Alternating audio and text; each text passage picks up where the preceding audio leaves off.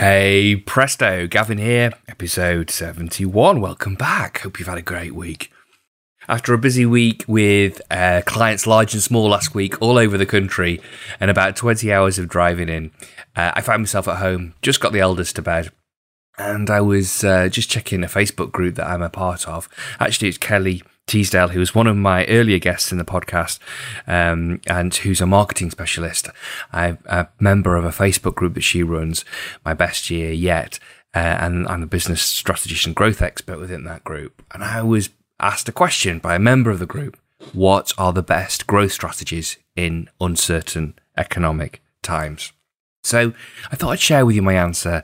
It's by no means an exhaustive list. It was something that was straight off the cuff in response to that question. And sometimes some of the things that are straight off the cuff can actually hit the mark quite well. So it's short, it's sweet, it's meant to inspire. First of all, you've got to recognise that no one size fits all to this question, but here's some ideas. Some of the things, of course, I look for and explore with my clients.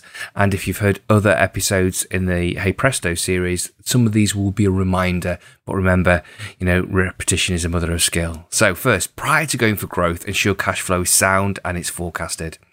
Look for areas of brilliance that you are underappreciating that need a spotlight shining on them. They could be a point of differentiation.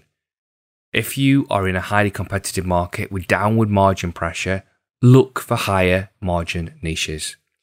So a new client I was working with on Friday last week, that's what they are experiencing. Downward price and margin pressure, starting to feel as if they're working harder and harder for less return. Nobody wants to be a busy fool, do they? So we identified 5 potential niches and shortlisted 2. But both of those, all 5 to be honest, but the favoured 2 that were shortlisted got potential for higher margin and actually strategically are a really strong fit for their business. So those guys are fired up to get moving on that.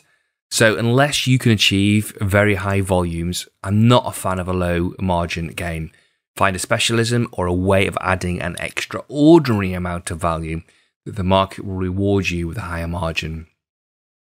If you identify a potential new niche or new offering to your existing market, test it. Speak to people, gauge their interest, launch a minimum viable product, get feedback, iterate, improve, speed stuns. Make time to think and to work on your mindset and your mental and physical health. Now, this next one might sound a little trite, but in uncertain times, you need to be certain. Doubt robs you of all confidence and power. Get clear, get certain on your goals, the pieces of work you're awesome at, and the type of customer that thinks you're amazing. Get them to recommend you. Find more of that work. Look at the growth trends in your industry and see how you can take advantage of them. Ride those tailwinds. Set yourself some stretch goals, or you've heard me talk about before, minimum target outrageous. Do you know, it never ceases to amaze me the results that people and teams can consistently get when you really provide not only that stretch for them, but shine that spotlight of belief on them that they can do them. Often the difference between feeling lackluster and with, ambivalence about your business and energized is the size of the goal you set yourself and the size of the prize. If you're not excited about your goals, if you don't get that rush of energy, then you haven't painted yourself a picture of a compelling enough future. Create the movie, even better than a picture, create the movie of your own compelling, beautiful, exhilarating and rewarding future and cast yourself the hero of that story. It starts, of course, with a decision and a belief that I'm going to grow, that you're going to grow. Work backwards from the goal and start taking action on the biggest milestones, closest you can to those biggest milestones. Don't waste time, faffing around the edges. Just go in and start tackling the meaty tasks along that journey. Take consistent action. I certainly see in the UK a renewed confidence in the economy, a post-election bounce.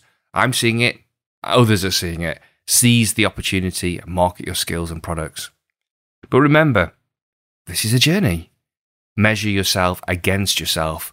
Are you improving each day, each week?